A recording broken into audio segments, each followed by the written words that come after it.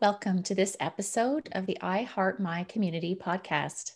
Today I'm speaking with Natalie Nokawak of Kincardine. Natalie is an active social worker and registered therapist who also specializes in EMDR therapy and assisting in training and consulting in EDMR therapy, which is eye movement desensitization and reprocessing therapy. Natalie has had a varied and deep experience working in social work across Canada, including in Nunavik, where she established the first ever mental health resource center for adults, including developing parenting support and parenting skills with Inuit and non-Inuit families and youth. And now in private practice, locally here in Kincardine, but also providing counseling virtually across Canada. My conversations with you, Natalie, have really helped me to understand the important role that social work has in building strong communities. And I'm so delighted and excited to have this conversation with you. So thank you so much for being here.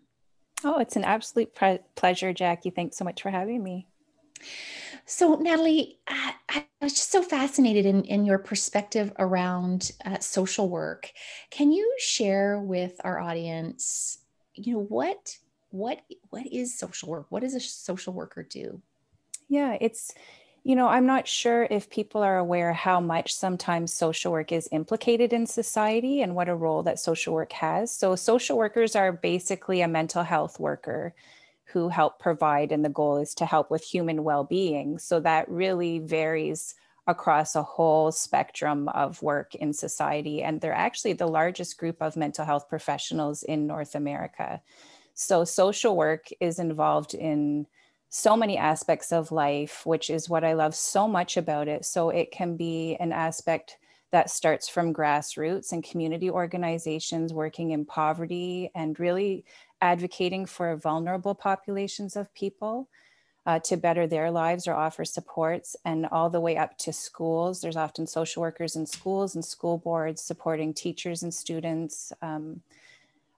In government policy making. So hospitals will often have social work involved in discharge planning and support to patients and families. So many people are aware, mostly I think, of social work in the child and family systems through Children's Aid and child welfare, because they do hire largely social workers to do that aspect of work. But really social work is implicated in so many different parts of society and organizations and community, and involved also in private practice. There's a number of counselors who are social workers in private practice, teaching universities, professors, and so on. So I could go on with but it's quite vast. Yeah. So if you could just articulate a little bit. So, when you said, I think people think about work with children is often the work of a social worker. So when you think of the role in community with social work, you talked about poverty, discharge plans from hospitals. What is the essence of what the social worker, role would do in those sort of in those ways that we think about social work that are not traditional in terms of what our viewers might see social work as? I believe in all aspects, the social worker is really there to advocate for the best well-being of a person. And I think what I love so much, I'm so passionate about social work. I love so much the broadness of the perspective of social work, in that it looks not only at the individual, but the family system and the role in society. So it's this whole network. So the social worker's there to sort of network with the person, but advocate for their own abilities to do that as well. So bringing forth like the best aspects of a person, seeing them, as well as being able to cope through whatever problems they're going through. So it's looking at the individual, it's looking at the family system, it's looking at friends or other supports, community involvement, whether that might be, volunteer work or church for some people, or being involved with animals or assisting other things. And there's such a variety, sports or different organizations that a person might choose to be involved in at the community level. And then even at a larger level at times, beyond the community, how is a person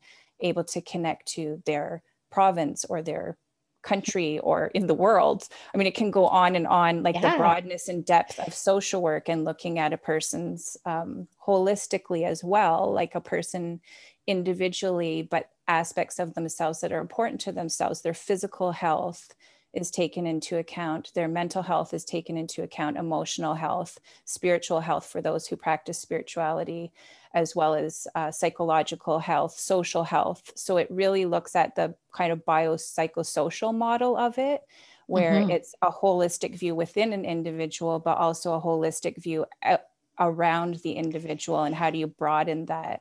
Oh, it's so beautiful. Really, I just had this image come up of sort of like walking into somebody else's experience and taking a look around of how might this person's, experience be in the world, and taking a look around, and you're trying to see how that's going to work for that person, and how they're going to navigate whatever it is, whether it's something in their community, whether it's, I just think of that hospital example. As this person goes home, imagine being in their shoes now and having to navigate it. And it sounds like you're taking into consideration that whole person perspective. How does that person, operate in the world, in their family, and then I love that, even the thinking through, how do I relate in my town, in my province, in my country? It's, I just appreciate that perspective that I hadn't realized it was so deep and wide. I think there's a real, and it varies person to person. So I can speak to myself personally as a social worker. There's such a humility in the job of social work as well. You work with such a range of people in different situations, and there are so many different situations. So I'm thinking, I've had experiences going into very, very wealthy people's homes for home visits to help them, say, with an autistic child, to experiences where I've gone into somebody's home with rubber gloves to a cockroach infested home, with piles of dishes because their sink is clogged and they're just too depressed to get out of their bed. And just to go in there and just with gloves on, unplug their sink and do a few dishes and give them a sense of dignity. It's not fixing the problem or making them feel like they can't do it, but it's just being able to recognize them as a human being. They're so important, and to go in and then be able to maybe connect them with other resources that can help carry that forward is how I see what a social worker does. It's that humility of, wherever you go in, you're there to see the person as a human being, and how can I help you? And then how can I help you help yourself? How can I see you as a person? And it seems like that would take a tremendous amount of non-judgment, to go into the home of somebody that has nothing, and then to go into a home of somebody who has everything, and just put yourself in their experience without judgment to support them. Yeah, it's just a very human experience. And I think that's kind of the heart of social work, is having that non-judgmental, but that dignity. Like, how do I give this human being, like, how do I see them? They're equal.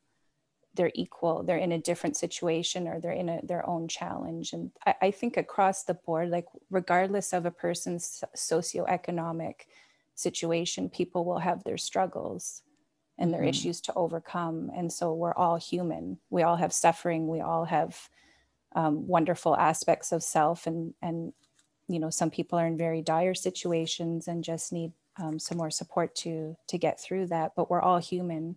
So I think it's definitely that non-judgmental, but how do I bring dignity? How do I bring help with dignity? Help with dignity. Helping people help themselves. I think I heard you say earlier.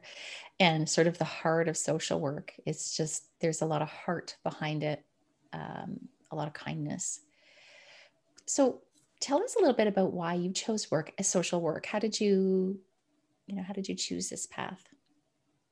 Well, I hadn't really actually thought of social works. I know when I went away to school, I went to school in Montreal at McGill University. I had to do just a general year of school and still wasn't really sure if I wanted to be in the sciences or the arts. And I remember exactly where I was on campus walking And one of my classmates came up to me, she came running up to me and said, "Did you know there's a social work program at McGill and the deadline's next week, just in case if you're interested?" And I remember stopping in my tracks. I literally stopped, and I think she had to run off somewhere, but had handed me a paper. And it was this moment of, oh my goodness, this is exactly what I want to do. I can't believe I never thought of social work before. How will I get my application in 1 week? So then I just scrambled around. I had to get professors' letters and, contacts. But when I looked at it, it was a perfect fit for me. And I did end up getting everything in on time and got in, and absolutely loved the social work program. I loved it.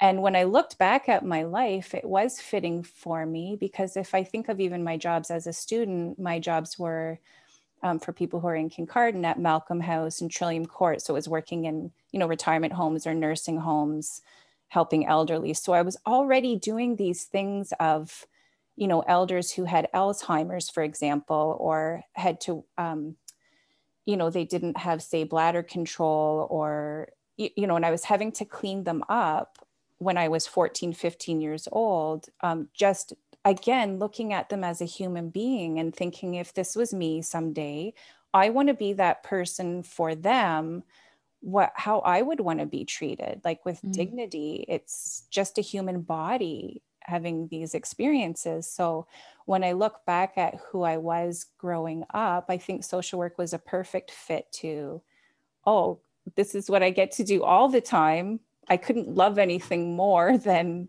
I just soaked it all in, like learning about families and counseling and, developing grassroots organizations. And I just loved the whole concept of social work, and still do. And I keep hearing you say the word over and over again, dignity. It sounds like that's a strong value of yours. Is that something that is communicated throughout social work, or is this something that sort of strikes, you inside of you, this sense of dignity? I think it's both. It's something that's, taught as a grounding principle. For sure, it's one of the grounding principles or ethics of social work, but it's definitely something that I hold very dear to myself towards humans, other humans. As part of, I just think it's something we all deserve, a sense of like dignity, also the confidentiality, keeping it confidential, and these kind of things where trust, like that people can develop a trust, and confidentiality, dignity, non-judgmental, and all of those things are definitely important. It sounds like the groundwork really to do the work that you do is that creating that base. What about diversity? How, when we think about, one of the reasons I started this podcast was because I really wanted to help, community leaders and business leaders understand how to create a diverse and inclusive community. And, I think that goes beyond just race. It encompasses all kinds of things. What's the role of social work in creating diverse and inclusive communities? I think because, social work is implicated in so many parts of society that it naturally brings in that element of diversity. So because, we can work with, whatever age group, could be in gerontology, or it could be with children, it can be with adults, it can be with teens. There's that spectrum of age that can be diverse. There's also, in the work I do, when I do counseling, it's any sexual orientation can approach my work. So any gender, any, in private practice, people will maybe define a little bit more which age group they want to work in, or have specialties, areas of specialties. But in general, there will be social workers who cover all different races and cultures and age groups and socioeconomic classes. And so there's such a diversity in the role of social work that it certainly covers such a range of diverse abilities and disabilities and gender and sexual orientation, race, culture, socioeconomic class. So what are you seeing I know this has been a very different year for people. Diversity and inclusion have always been important, but what are you seeing this year through the work that you're doing, with your clients, or what you're seeing in the community? What is coming up for you as the very distinct challenges that people are going through right now around diversity and inclusion? I think because it's become so much more public and talked about, I think I see that as a very positive thing. And because your question is, what am I seeing people struggle with? I think people are feeling a little bit overwhelmed just in general, not even specifically around, an issue of diversity, but it's just coping in general, like through COVID time and with a lot of people who have gone through traumas are having traumas resurface at this time. And so on top of that, sorting through issues they may have gone through around, racism or sexism or other issues like trauma related, or memories might come back for people because it's being discussed more openly as well. And that, again, I see that as a positive thing because it gives people an opportunity to bring up their own issues and their own pains or their own wounds, as well as their own limiting thoughts. I think also, even for people who haven't necessarily gone through traumas around diversities themselves, are wondering, like, what role might have I played in somebody else's trauma, whether it was bullying in school or a comment that was made or something that was not said, something that was said or not said to make somebody feel better or worse, or what am I doing or not doing that might be helping this situation? Am I ignoring it? Am I not addressing it within myself? So it's all of these kind of questions I think people are asking themselves. And these are sometimes hard questions to look at, really reflect inside oneself, I think, and look at both where are my wounds, or where are areas I may have wounded somebody else, or what are areas that I could help change and make things better on a larger scale or even on a smaller scale. And I think change takes courage. And some people are just feeling a little overwhelmed right now on how to do that sometimes, or how do I do that when I'm just trying to take care of my own physical health and mental health and try to stay safe in COVID and feeling isolated. And so I think it's layers of things that people are experiencing that I'm seeing a lot in my work and even in personal connections with people. Those are some of the things I'm hearing. It's interesting. Yeah. So many levels of that, of those, whatever's been happening, through COVID, and, the awareness around equity and racism is sort of bubbling to the surface. Old hurts from people are experiencing, and then also the reflection of, people who haven't necessarily experienced racism, who are saying, have I done my part? Have I contributed? It's almost like accountability. People are sort of going, what's my part in all of this, and how can I be better? And then hearing in there that, because I know this can happen even in the work I do, is once you start down a path of I should do more and I should, then it starts to become overwhelming. And then what can I do? And then it can just exacerbate those thoughts and feelings. Yeah.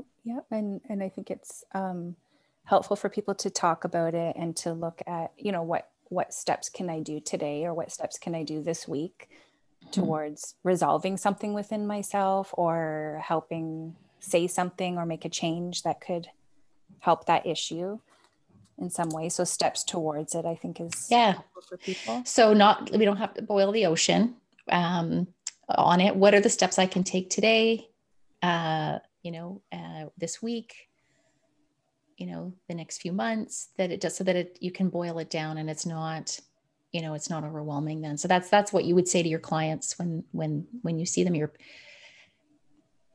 We've to work on, kind of break it down, to work on one thing at a time. Like if there's this like a flood of memories, let's work on one thing at a time, same with like changes, working on one change at a time until that gets in place and solidified. And then another small change or big change or whatever a person's ready for. And connecting with others with a similar mindset or value system is helpful too, I think, in making those changes. Yeah. So put yourself in situations where you can share, your heart and mind and thoughts and feelings with people who share the same things that are important to you. Yeah. Encouraging that. So tell me a little bit more about, you've had such a interesting background of, working in Nunavik, with different populations. Share with us what, some of the unique experiences of being a social worker. Yeah, I because I went from Kincardine to Montreal to study, that was such a big change, I think, coming from a small town that was at the time, it's much more diverse now, I think. But when I was growing up here, it was, a pretty quiet community and you knew who everybody was. And I think then moving to a city where I didn't know anybody and it was so culturally diverse and different languages and different backgrounds and different, so many differences. I think going into social work, I really branched out to see different parts, even within Montreal, like the poorest parts of the city to the wealthiest parts of the city. I met all sorts of people from different backgrounds. And in my placements in school, which led into my first jobs after university, which was still at the university, was integrating adults with who fell between the cracks of services or who had any form of disability, integrating them into the workplace. And so my job was really to kind of coach them in a group on social skills and work skills, and then find job placements for them. So working with different organizations or different places really to be open to having diversity in their workplace, kind of touching back on the diversity question you were asking previously. Would they be open to having somebody with a disability, whether it was a physical disability or a mental health challenge or a learning disability? So it was a really interesting job in seeing different parts of the city, working with different people and a whole range of different issues that people were dealing with, as well as I had an opportunity to work a lot in the Jewish community in Montreal, which was really interesting to learn about the Jewish culture and the Jewish culture in Montreal. And I absolutely loved that experience. And within different organizations, from schools to supervised apartments to community organizations and so on. So such a range there. And from there, got my first contract in Nunavik, Quebec, and Inukjuak. And going into a different culture for me was going into the Inuit culture, because Nunavik is comprised of 7 Inuit communities on one coast and 7 on the other coast. So 14 Inuit communities. So just going into a community where, although they spoke English, spoke a different language, and learning a new culture and helping to open a resource there for adults with severe and persistent mental health problems was challenging and such personal growth. Again, another humbling experience in my life where I had to really work on skills of listening, like listening to others, like reading body language, trying to learn a different language, accepting the history of the Inuit culture. I mean, the non-Inuit and the white settlers and government has done horrific things to the Inuit culture. And that could be a whole different podcast, because I could go on and on. But being a white person going into a community with Inuit with such a horrific history of colonization and a continued racism at times, and just but such loving people and forgiving and open and beautiful, like such a beautiful culture and strong, vibrant. So I worked there for a period of 10 years and did a variety of jobs, from opening the resource to some clinical social work, which was a lot of crises intervention, to the family resource that was supporting parents. So I had so many different experiences. It's I just feel like my whole like heart and mind is filled with these incredible, so many stories I've heard in the 24 years that I've done social work, and so many different cultures and ages and stories. And, it's just this, I'm not sure how to describe it, except to say maybe I feel so honored to be holding all of these stories and experiences that I've had so far with social work, because they're so broad and they're so deep and so meaningful, so touching, so many Mm. incredible moments of both pain and joy. And I feel so incredibly blessed to have this career that I chose. I'm so passionate about it, and I have such a deep love for the human race. As as difficult as it can be at times, there's so much beauty and so much goodness as well. I can just hear it, and everything that you say is you're just beaming with this, cup runneth over feeling.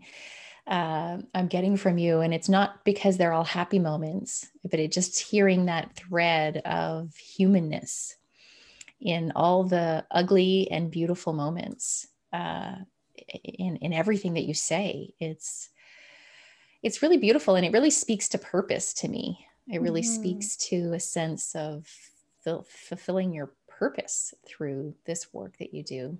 It does. And if I may, I'd love to share a story that's actually been coming a lot to my mind in the past weeks about an experience I had. And I think it kind of represents social work and the experience of social work for me. Mm-hmm. When I was doing that group, as I mentioned, following my graduating at McGill, the job in helping integrate people into the workforce, one of the women in my group, who was probably in her, I would say probably late 30s at the time. For confidentiality, I'll just call her M. So Yeah. M came into the group. She was referred into the group because she really couldn't get work because she really wouldn't speak. So she came into the group very quiet and very shut down. So for the first number of weeks when we were doing group work and individual work, I really didn't hear her talk or hear her speak, but she slowly connected with another woman in the group who ended up also being in the same age group, and was in the group because she never learned to read. Mm-hmm. So she was an adult, but still couldn't read, but loved working with elders. And so M connected with this other woman, and it turns out they connected because they were in a similar age group, but they both loved working with elders. I found out through Yeah. their connection. So slowly, M would slowly start to talk. I'd hear her voice a little bit, and she would start to talk a little bit in the groups. And so when it came time to find the placement for them, she wanted to work at the hospital, which was up the street from where the School of Social Work was, with the elders in a volunteer program. But she said she would not go and she will not do the interview. So forget it. So I finally convinced her, could I with you? And this is when there was the phone booths still.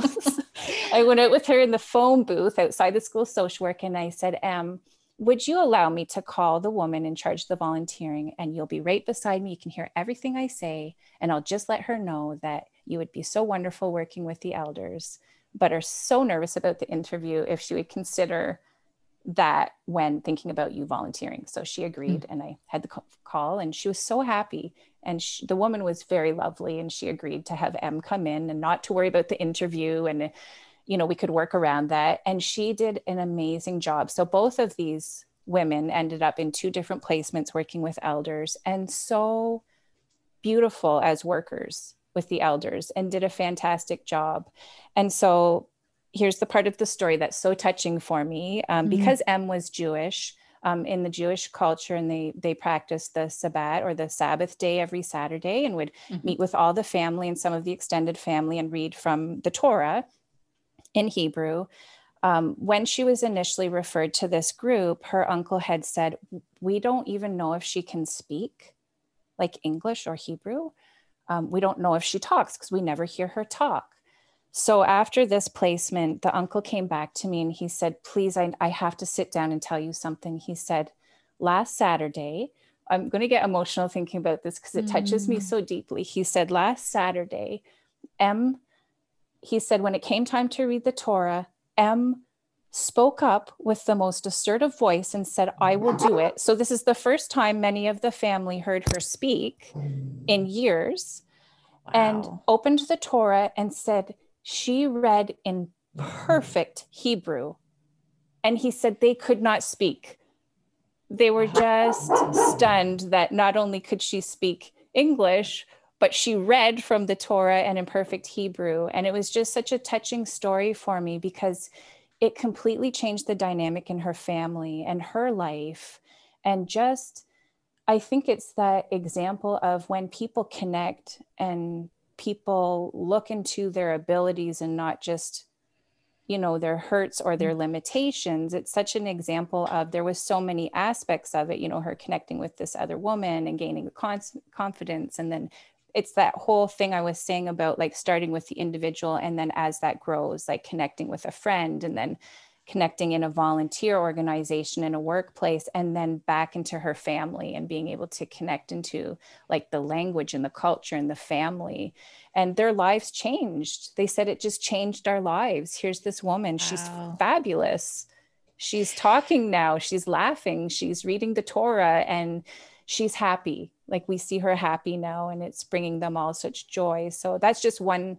I mean, there's so many examples, but that's one that's been coming to my mind lately when I've thought about some of my experiences. And again, it's such an honor to be part of those experiences and see those transformations or see those moments that, you know, you might not otherwise see or hear about. Well, I just want to just acknowledge you for sharing that beautiful, beautiful story. You know, and you said seeing people's abilities, and I just hearing the gift of you being able to do that through this work. That, you know, I think you can make policy levels at high, you know, you can make decisions and you know, you can put in laws and policy, and none of that you know, takes into consideration when you see that person and you see the result of the work, you know, all the theory you learn, but then you get to go and truly make an impact in someone's life. It's very, very meaningful and very rewarding. Mm-hmm. Mm-hmm. So beautiful and creative. You know, what struck me about your story is the creativity also that comes, you know, into consideration with this work you do. It's every person is unique, every situation, everything that brings a person, you know, everyone's life experiences that brings them to the point of working with you or other social workers or at any point, like it is completely different than other people. And for sure, you get to meet them in that place. Yeah, it's a really wonderful, wonderful experience. So, Natalie, thank you so much for sharing not only, ideas around social work, but your heart with us, you know, sharing your experiences and your wisdom. I mean, there's so many, I mean, we could have many more conversations like this. I want to talk to you further about the work you do around EMDR. And I want to talk about that Inuit community and want to talk about that because you have Inuit children. I do. Yeah. And I would love to share like more about that and learn about that. So we will set up another time to get into that and have some more dialogue because I think there's so much more to learn from you. Yeah, I'd love that too. I'd love it too. What are your closing thoughts? So, you know, this podcast really wanted to share with our community, to the community leaders and business leaders. Can you share some closing thoughts about the importance of social work in communities and in organizations? Can you just share some lasting thoughts around that? Sure. I would love to. I think, most organizations and business places have access to an employee assistance program, or if not, I do recommend having that implemented in a workplace. And the majority of support through employee assistance programs are often social work. So that's for counseling, but it also can be crises intervention or conflict resolution. And so I think regardless of what organization a person or community setting a person is going into, whether it's a school or a workplace, the military, a hospital, there are going to be social workers. I also want to point out, every person is different. So if somebody ever has a not good experience with a social worker, it's similar to all other jobs. There are people who are very good at their jobs and very connected to their jobs, and other people who might not have as much experience or might be having a bad day, or it might not be as positive an experience. So I'm just kind of putting that out there, not to be discouraged to try another person, like another counselor or another social worker within that organization. But certainly the employee assistance programs are a very easy way to access social work through organizations and workplaces. And it's support to staff and families as an entryway into anything from counseling to the other services that are provided. Wonderful, Natalie. And if anyone wants to get in touch with you, how would they, they want to talk further about this, or they want to, participate in some therapy with you, how would they get in touch with you? I think the easiest way is probably through either my website or email. So my email is Natalie, natalie.positiveliving@gmail.com, or my website, www.natalienowkowak.vpweb.ca.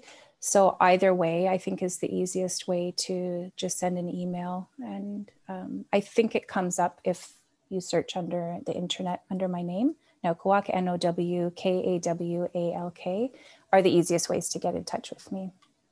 Wonderful. Thank you so much. And I look forward to chatting again.